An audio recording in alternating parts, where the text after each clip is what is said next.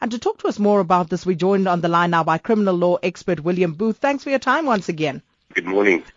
Well, just looking at what happened yesterday, lots of talk, but where does this leave Oscar Pistorius right now in terms of recourse? Well, he can't go anywhere at this stage other than to await the date that will be set by the registrar of the North Gauteng High Court for the sentencing proceedings to commence afresh in light of the Supreme Court of Appeal's ruling that he's guilty of murder. And if he has to take this matter any further, it can only be to the Constitutional Court, and I don't believe there is a constitutional aspect. But having said that, should he be sentenced again and be sentenced to a lengthy period of imprisonment, he would have the right to apply for leave to appeal on the severity of the sentence. So that aspect could go back to the Supreme Court of Appeal, after the sentencing proceedings in light of the murder charge. So he is currently out on parole. So how does this affect those conditions? Well, he's out serving the sentence that Judge Masipa imposed. In other words, he's under correctional supervision, house arrest. So there's some people who say, well, hang on, that sentence now is technically set aside because he's got to be resentenced. So he should then be arrested and brought to court and he can apply for bail. Other thought is that, he is serving a sentence and he should remain under that sentence under those conditions, including house arrest, and a date should then be fixed with all parties when he would go back to court, where the court would now deal with the sentence afresh.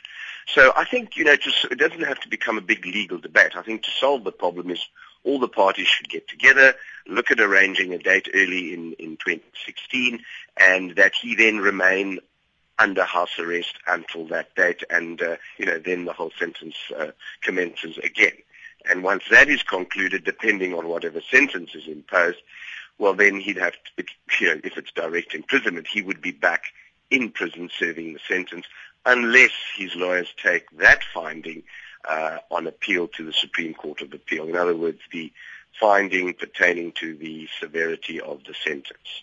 And just a quick one here from one of our listeners, Joyce, who says, please ask Mr. Booth, since Oscar Pistorius' conviction has now been changed to murder, how would this affect the case of, say, Jub, whose appeal to a lesser sentence after Oscar Pistorius' charge has now been changed? Well, look, that's a different process. Every case has to be determined on its own merits. And what is said by the Supreme Court of Appeal with regard to the concept of dolus eventualis does set precedent. I mean, this concept has been, debated at length in many previous cases, and there have been rulings made already. So, each case is decided differently. You have the law and you have the facts of each specific case. So, precedents are set. So, Jub case is different. Changes were made from murder to culpable homicide. Here you've got culpable homicide has been changed to one of murder, which is, as we know, far more serious offence. And also the minimum sentencing laws now come into operation, which wasn't the case when he was sentenced for culpable homicide.